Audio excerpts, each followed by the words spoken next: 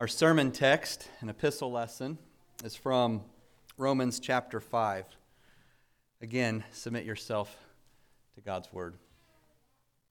Therefore, having been justified by faith, we have peace with God through our Lord Jesus Christ, through whom also we have access by faith into this grace in which we stand and rejoice in hope of the glory of God. And not only that, but we also glory in tribulations, knowing that tribulation produces perseverance, and perseverance, character, and character, hope. Now, hope does not disappoint, because the love of God has been poured out into our hearts by the Holy Spirit who was given to us. Thus far, the reading of God's word. This is the word of the Lord. Amen. Let's pray. We thank you, God, that you work even through our trials to produce in us hope. We thank you that you have given us peace with you and even access to you, to your throne, to the Holy of Holies, to your royal court. And so we pray that as we consider these marvelous truths, that you will encourage us, that you will increase our faith and our gratitude and our commitment to repentance and obedience as citizens in your kingdom. We ask for you to accomplish this in the name of Jesus and for his sake. Amen. Please be seated.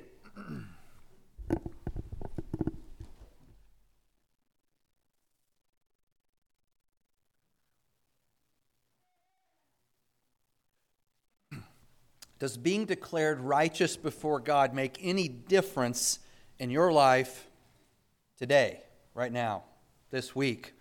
Paul spent 4 chapters in the book of Romans talking about our righteous standing in God's heavenly courtroom. But does the doctrine of justification by faith have anything to do with what's going on here in the earthly realm where we live? Is there any significance to the afflictions, to the suffering that we endure? Does God's declaration of my righteousness make any difference in this painful life, often painful life, that I live in this groaning creation? Well, Paul says it makes every difference. The results of receiving God's righteousness, which is what we call, in one word, justification. The results of this reception of God's own righteousness have to do not only with what happens when we die, but also with how we behave and even how we feel in this life. Our righteousness before God makes all the difference in this world as well as in the world to come. It makes every difference both in good times, but surprisingly and wonderfully, in bad times as well. Having laid the foundation of justification by grace alone, through faith alone, in Christ alone, Paul now turns to the present results, the present benefits of having the righteousness of God credited to your spiritual account in the courtroom of God. Therefore, Paul says in verse 1, since we have been declared righteous by faith. In other words, in light of all that we've considered about God's grace to us in the cross and making us right with him. And then Paul launches into 3 specific blessings that every Christian possesses. 3 truths, 3 realities true of all believers. In verse 1, he says we have peace with God. Verse 2, we have access to God. And then the rest of the paragraph explains what it means that we have the hope of glory, the blessed hope as it's often called. Well, let's think about each one of these 3 results of justification by faith.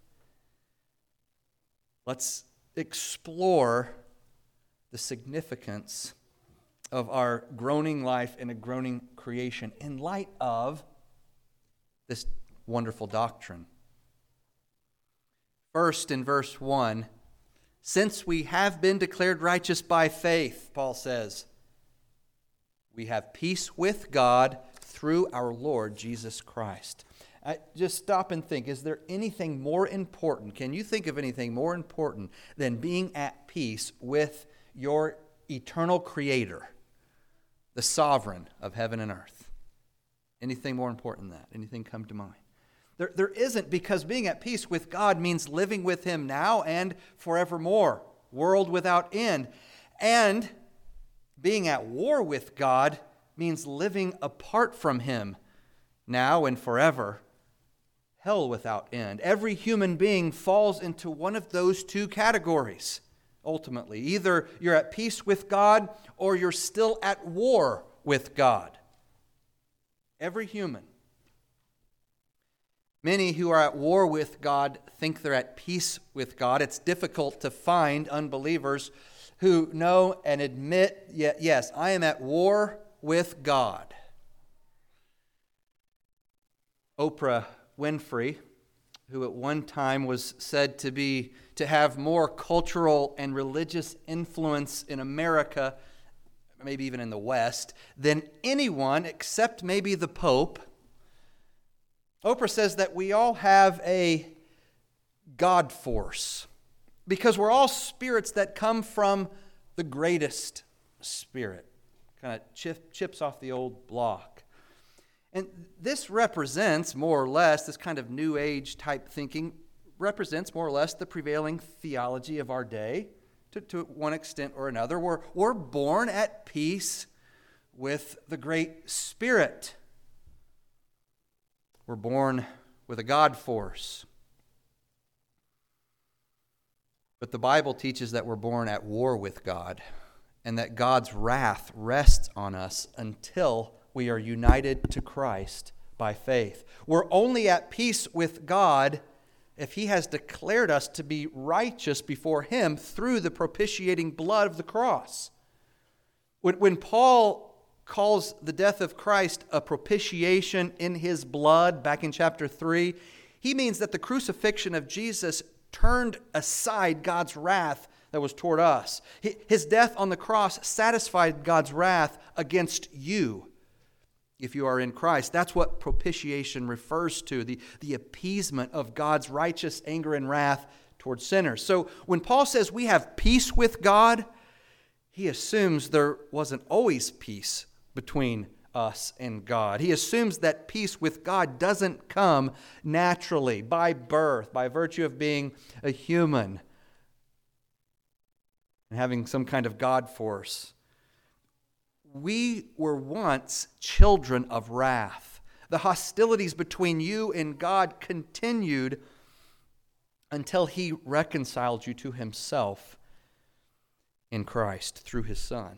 Later in chapter 5, Paul expands on how God ended hostilities, we could call it. He ended hostilities with us in Christ. Look down at, if you have your Bibles open to Romans 5, look down at verses 9 and 10. Much more then, Paul says, having now been justified by His blood, that propitiating blood, we shall be saved from wrath through Him. For if when we were enemies, we were reconciled to God through the death of His Son, much more, having been reconciled, shall we be saved by His life. Now, we need to be clear at this point which kind of peace Paul is not talking about. He's not referring to the peace of God, the peace that surpasses all understanding, as Paul says in Philippians 4, the peace that guards your hearts and minds in Christ Jesus. That's the peace of God, which is we could call it a calm, content, restful, peaceful heart in the midst of life's pressures and afflictions. The peace of God is a peacefulness of heart and mind that remains unshaken when the troubles of this world overwhelm us. The peace of God is a personal, subjective experience that is available to everyone who has objective peace with God. So there's of God and with God. And here in Romans 5, Paul refers specifically to that objective, foundational peace with God through the blood of Christ. If you don't have peace with God through the propitiating blood of Jesus, you have no access to the peace of God. You can't get that. Apart from peace with God, your heart and mind cannot ever be guarded by the peace of God, as Paul says in Philippians 4. That's what we want, but we can't have it apart from peace with God. So sinful humans, including Christians, tend to think about peace with God in one of two ways. First, there's the unbeliever who is objectively at war with God, but believes he has that God force and assumes he's at peace with the Great Spirit. You might even have bumper stickers or something like that to express it. And then there's the believer who is objectively at peace with God, but he lacks certainty and still tends to view himself as God's enemy. Unbelievers who think they're good with God are like the woman whose doctor has told her that she's got malignant cancer that will kill her if she doesn't seek drastic treatment. But she refuses to believe this bad news because she feels just fine. She feels as healthy as ever. There's no chance of her being cured until she accepts the bad news. The good news of Christ's propitiating death can only make peace between you and God if you first accept the bad news of your natural enmity with God. That you are his sworn enemy first by nature. On the other hand, believers who think God's still angry with them are like a different woman who went to the doctor knowing that she had terminal cancer. And so she refused to believe the doctor when he assured her that she's perfectly healthy. There's nothing wrong with you. Stop believing you're about to die. And this is where many Christians live, including some of you in this sanctuary. You feel God's rejection rather than his acceptance. Now, you know in your head the right answers, and you can confess the truth, but you feel God's displeasure rather than his embrace because your sins are so great. You sense God's condemnation rather than his favor. This especially may be true if your sins have wreaked havoc not only on your life, but also in the lives of others. But fellow Christian, this verse says that you have peace with God whether you feel it or not. Your reconciliation with God has nothing to do with your subjective feelings. No matter how much an unbeliever thinks she's good with God, the objective reality that she's under the wrath of God remains. And a similar truth applies to Christians, except the other way. No matter how much you as a believer think God's not good with you, the objective reality that you're under the wrath-absorbing blood of Christ remains. In Christ, you're good with God, and God is good with you. Apart from anything you've done, you're no longer enemies but friends. And you can rest easy. The war is over. If you're a believer who struggles with the assurance of God's love and acceptance, you need to attack your feelings with God's word. You need to engage in theological argument with your unbiblical thoughts. You must take every thought captive to make it obedient to Christ and his word. If God's word says there is no condemnation for those who are in Christ Jesus, and you are in Christ Jesus, then stand on the immovable, fixed promise of God and refuse to take counsel from your fluctuating feelings. Second, we have access to grace. Verse 2 says, through whom, that is, through our Lord Jesus Christ, from verse 1, we also have access by faith into this grace in which we stand. This grace in which we stand, this refers, this grace that he's talking about in verse 1, is the grace of being declared righteous in Christ. It's the grace of the gospel, the grace of God in Christ. The word for access here has the sense of being brought near to something or someone. Someone or something you wouldn't normally have access to. That's the idea. You have to be brought near to this and given access to it. Paul says in Ephesians 2, "For through Christ we have access in one Spirit to the Father." And then in the next chapter, Ephesians 3, "In Christ Jesus our Lord, we have boldness and access with confidence through our faith in Him." The only way any of us commoners would ever be able to develop a personal relationship, say, with the President of the United States or the King of England, is if someone who knew the President or the King were to somehow give us access to that dignitary and make a way for us to draw near and to become friends with him. That's not going to happen apart from that for us commoners, right? Your access to grace is much better than that access would be if it were granted to you with the king or the president. Your access to grace is much better. Christ has given you access to God, the one true and living God. He's ushered you into the presence of His majesty so that you can now develop a personal relationship with God Himself, the King of heaven and earth, the divine dignitary. Wherever you go in the world, you're always in the Holy of Holies with God. You have far greater access than the high priest did in the Old Covenant. You always have access to His throne of grace, and you can always approach God there and find grace to help in your time of need. Hebrews 4:16. Access to God and His grace, you see, goes beyond peace with God. Peace of God is foundational. Not only has God ended hostilities between you and Him, but He's also established a personal friendship with you. With you. With you. You can now go to God continually with your petitions and your problems, with your failures and your feelings. And every time, you will find grace to help in your time of need.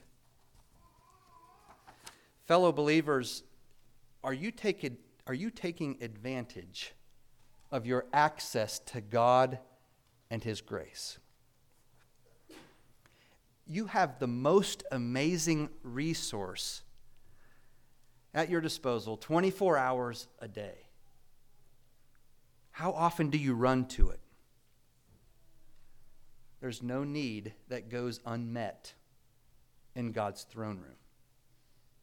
You always find help in your time of need. Help that addresses that need.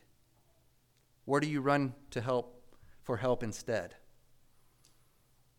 Wherever you go, whether it's friends or the wisdom of the internet or entertainment or booze or work or porn or recreation or theology or social interaction or shopping or planning for your future, you will never find grace for help in your time of need anywhere on earth. Help is only found at the throne of grace, to which you have been given access. You have been given access. You have been given access. You have been given access. This is greater than we can imagine. Third, in verse 2, we have the hope of glory. These are just giant explosions. Every statement is a giant theological and practical explosion. Fireworks. We have the hope of glory. Verse 2 continues, and we boast, or we glory, we praise Lots of different ways to translate that word. We rejoice. We boast in the hope of the glory of God. The hope of glory is your confident anticipation of one day sharing in God's glory, the glory of God that He gives. The glory of God in verse 2, when we think of the glory of God, we think of His glory that He possesses, right? That belongs to Him. And that's one aspect of the glory of God. But here, the glory of God in verse 2 refers to the glory that the New Testament talks about several times that comes from God. The glory that He shares with His people, that He gives to us. And our English word hope is too weak to convey what the Scriptures mean on this front. In English, to hope can mean just wishing for something without any assurance that it's going to happen. You might hope that you get the job that you applied for. Or my wife might hope that Jude will sleep through the night without waking up, in which case her hopes may well be dashed. But in the Bible, hope is a conviction, a scriptural certainty, a bedrock, a foundation that cannot be moved. Not a mere wish. Christian hope is faith-filled confidence in the future glory that God plans to share with you. He's given us a small taste of it now in the new life, the new creation life that we have now in Christ. But the bulk of it awaits for glory, as Paul calls it. Paul says in Romans 8 that our hope is in the new creation, the new heavens and new earth. Our hope, Paul says in Romans 8:21, is that the creation itself will be set free. This creation that we live in, the one that's groaning, will be set free from its bondage to corruption and obtain the freedom of the glory of the children of God. What is that glory of the children of God and the freedom of the glory of the children of God? This future glory includes our resurrection bodies and the new creation. Paul's hinting at it there when he talks about the glory of the children of God. That's us, the sons of God, in our glorious state in the new creation. And he makes this clear later. Paul goes on to say in Romans 8 that we who have the first fruits of the Spirit grown inwardly, because we're still in this old creation, still in these mortal bodies, as we wait eagerly for our adoption to sonship, the redemption of our bodies. It's a physical thing. For in this hope, the hope of resurrection, new creation, in this hope we were saved, no less than saved in that hope. But hope that is seen is no hope at all. Who hopes for what they already have? But if we hope for what we do not yet have, we wait for it patiently. That's our hope. It's fitting that the hope of glory comes third in Romans 5, 1-5. It naturally flows out of the first two. The more you appreciate and enjoy your peace with God, and the more you take advantage of your access to God, the more you will desire to see Him face to face in glory. I want to say that again. The more you appreciate and enjoy your peace with God, and the more you take advantage of your access to God through prayer, through communion with God in His Scriptures, walking with the Lord in righteousness and in holiness, and faith and faithfulness, then the more you will desire to see Him face to face on that day. And the more you'll be excited about the glory God's going to share with you, and with you, and with you in the world to come. And so, what if you don't look forward to that glory? Some of you may not look forward to that. You didn't even really, it's not even on your radar. If you don't look forward to that day when your faith will become sight and you will no longer see dimly as in a mirror, that day when you will be in the immediate presence of Jesus without any hindrances, with no sin. If you don't eagerly anticipate that hope of glory, the blessed hope of glory, it may be because you haven't experienced much of that intoxicating joy of being at the foot of God's throne of grace, at peace with Him. Perhaps you don't take advantage of your access to God. Perhaps you don't know what your peace with God means and implies about your relationship with Him now. Once you taste your access and discover the pleasure of having just a few drops of God's presence on your tongue, well, then you'll long for the day when you'll get to drink from the fountainhead and experience the fullness of joy forevermore. Is this what you long for and hope for more than anything else? Is it what you think about much? What else do you long for more than the hope of glory? Perhaps that hope isn't even on your radar. If so, your spiritual affections are out of whack. You need to recalibrate your heart and set it on eternal rather than temporary things.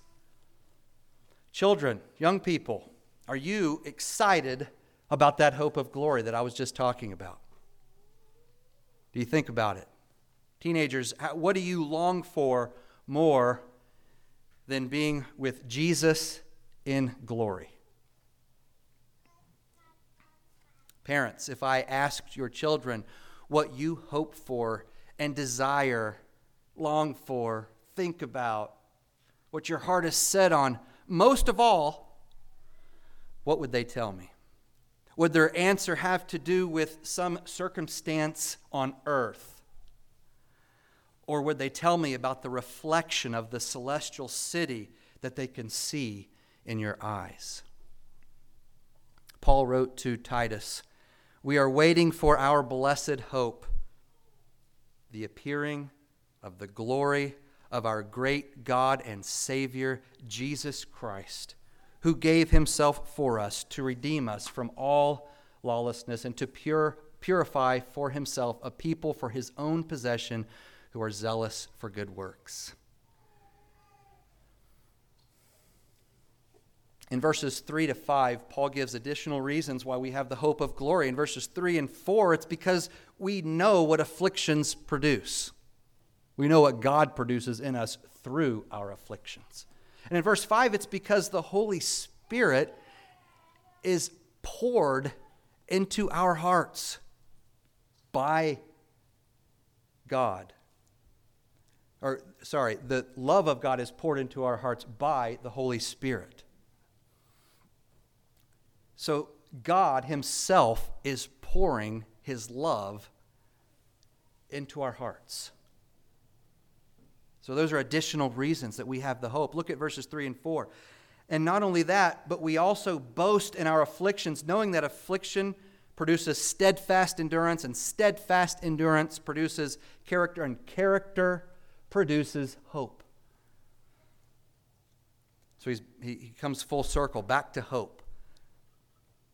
Paul's aware that life in this groaning creation includes pain as well as spiritual pleasures. And yet Paul has figured out a way to boast or rejoice or glory in his afflictions and sufferings.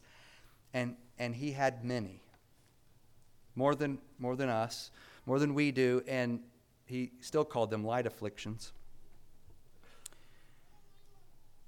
Paul doesn't say we boast or rejoice for our afflictions.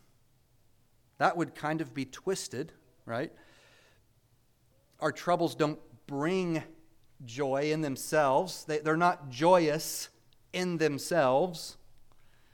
And yet, that's why they're called afflictions, suffering, trials. And yet, it's quite possible for the Christian to have joy in his troubles. God doesn't like the pain and suffering that people endure. Lamentations 3:33 says, God doesn't afflict or grieve the children of men from his heart. He doesn't enjoy doing it. He's not sadistic like that. In fact, he has in store for you a place where you will experience no more pain, no more tears, no more death, no more mourning or crying forever. That's the goal. That's what God wants. That's what he's accomplished for his people. Christians can glory in suffering not because we're stoics who know how to grit our teeth and bear it, sort of white knuckle it, but because we know that it benefits us spiritually, because we have promises attached to those trials from the Word of God. We look through our troubles to the hope of glory that waits for us on the other side of our troubled life. Life in this world will be full of troubles, Jesus said. In this world you will have troubles. In this groaning creation you will have troubles. We rest and rejoice in the knowledge that our afflictions only serve to increase the weight of that glory that God promises on the other side. The weight of glory, Paul calls it in 2 Corinthians 4. Paul says that suffering triggers and for the believer, suffering triggers a chain reaction that ends in what? More hope. Deeper hope. Affliction produces steadfast endurance or perseverance. That word communicates the idea of living under a difficult circumstance without trying to squirm out from underneath it. It's the ability to hang in there when the going gets tough rather than looking for the easy way out. This mental and spiritual fortitude separates mature Christians from immature ones. The experienced, mature Christian is steadfast and he endures because he regularly finds help at God's throne of grace. He stays at his post and he remains steady under fire, under heavy fire at times because he knows God and experiences his presence. Steadfast endurance then produces character, which means something like testedness. It takes time to build character, to cultivate character. The man or woman of character is the person who is tried and true. Their spiritual mettle has been proven through experience, particularly through difficult experiences. Character then produces more of that blessed hope, more hope of glory. Trials have a way of removing from our hearts rival sources of confidence and hope. And there are rival sources for our confidence and our hope. Our wayward hearts are always on the lookout for something here on earth, something temporary that will provide us the security we need, the sense down deep that our future is bright, that our future is going to be okay. We long for that security. But suffering has a way of driving us to the only place, I should say the only person, who can provide real certainty, real confidence, real hope that's immovable. Jonathan Chow was a missionary to China in the last century. He tracked, one of the things, he shared his faith as missionaries do, but one of the extra things that he did is he tracked the development of Christianity in China under communist rule. And he believed, through his research, that the intense suffering of the church in China during the second half of the 20th century, he died in 2004, produced character in the Chinese Christians that made them more winsome in their witness to others. Chow says that this is why the Christians in China exploded. The population of Christians in China exploded after 1949, when the communists began to rule. The Christian population, they're different numbers, but it went from 3 or 4 million at the most, perhaps in 1949, to nearly 50 million, perhaps just a handful of decades later, but certainly in the tens of millions. And Chau attributes this to the suffering that produced character in the Chinese church. Chau tells the story of an American student who came to Hong Kong to study the Chinese church alongside Chau. Before the student had left the States, a friend of his had asked him, if God loves the Chinese church so much, why did he allow so much suffering to come upon it? And the student had no answer at the time, but after he had traveled to China and witnessed what God was doing among the Christians there, even through their suffering, he came up with an answer. And so before heading back to the States, he met with Chau, and he told him, Mr. Chau, I'm going back to America to ask my friend this question. If God loves the American church so much, why hasn't he allowed us to suffer like the church in China? Now, obviously there's some tension in that, some healthy tension though. As Christians, we don't go looking for trials or requesting God to send us more suffering. But we also don't run away from suffering if God leads us to it and through it. Suffering doesn't injure us spiritually. On the contrary, Paul says it accomplishes the spiritual purposes of God, who works everything for our good if we love him. Verse 5, and hope does not disappoint. Probably a better translation I probably should have gone with is, hope does not shame us or put us to shame. That's what's going on there. It's talking about the eschatological judgment. On Judgment Day, we're not going to be shamed. You could say we're not going to be disappointed either, but we're not going to be shamed in front of the cosmos because we put our hope in Jesus, in this gospel, and had the blessed hope.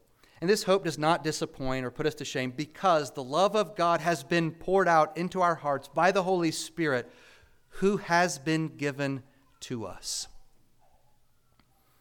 I've always loved that image of the Holy Spirit pouring God's love into my heart. You know, I imagine like something like this going on. You know, it's happening. It's being poured, filling up my heart. When you consider that God himself is love, the picture becomes one of God pouring himself into your heart. That's how we need to think about the grace of God. It's God himself. When God gives us his grace, he's giving us himself. When he gives us his love, when he pours his love into our hearts, he's pouring himself into our hearts. And so I don't want you to miss the personalism here, not only in this verse, but also in the whole paragraph. This isn't dry theology, theoretical theology. It's practical theology. The God who declares you to be righteous in Christ is a God, the God who wants a personal relationship with you. He wants to be at peace with you personally. He enjoys being at peace with you personally. He wants you to take advantage of the personal access that you have to his throne of grace. He wants to satisfy your particular needs, to meet them in your time of need with his grace.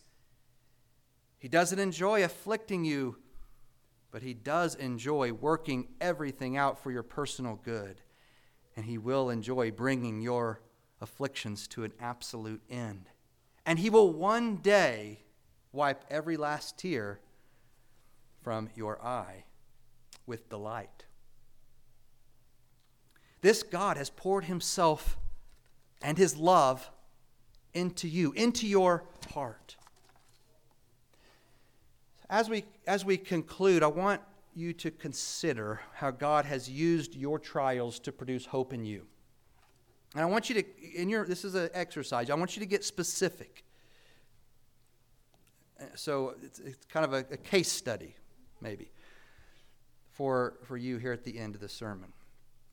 Think of a trial, a specific time of suffering, specifically that you've experienced as a believer since you've come to Christ. Many of you can use something that you're going through right now, right? Think about a trial that you remember well, and usually we do remember those well, and ask yourself 3 questions. Each question is a series of questions.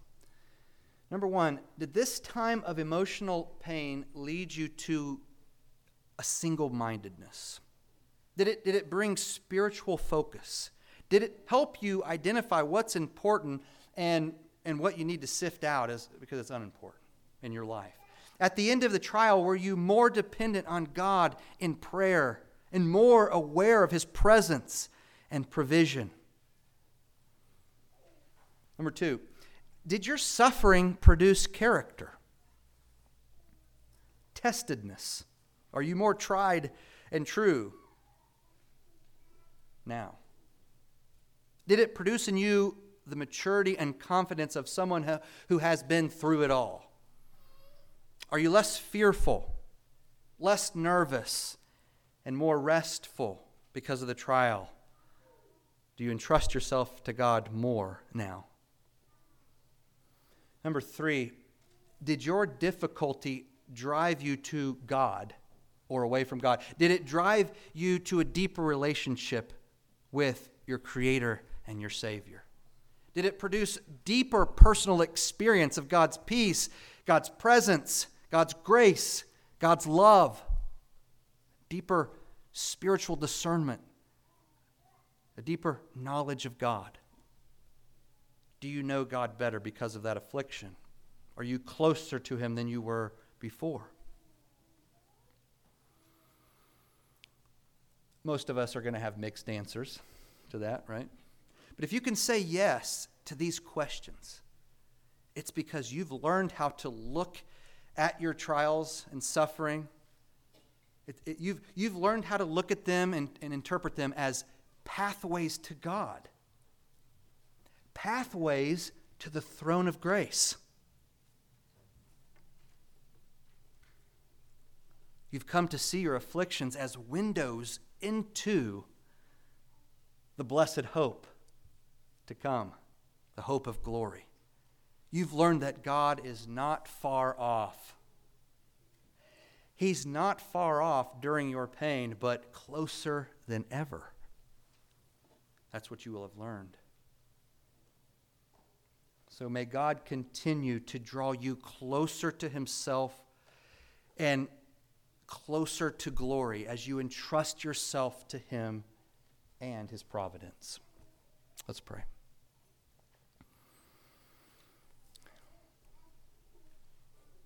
Oh God, give us a deeper longing for our hope, the hope of glory, the blessed hope of the appearing of the glory of the Son of God.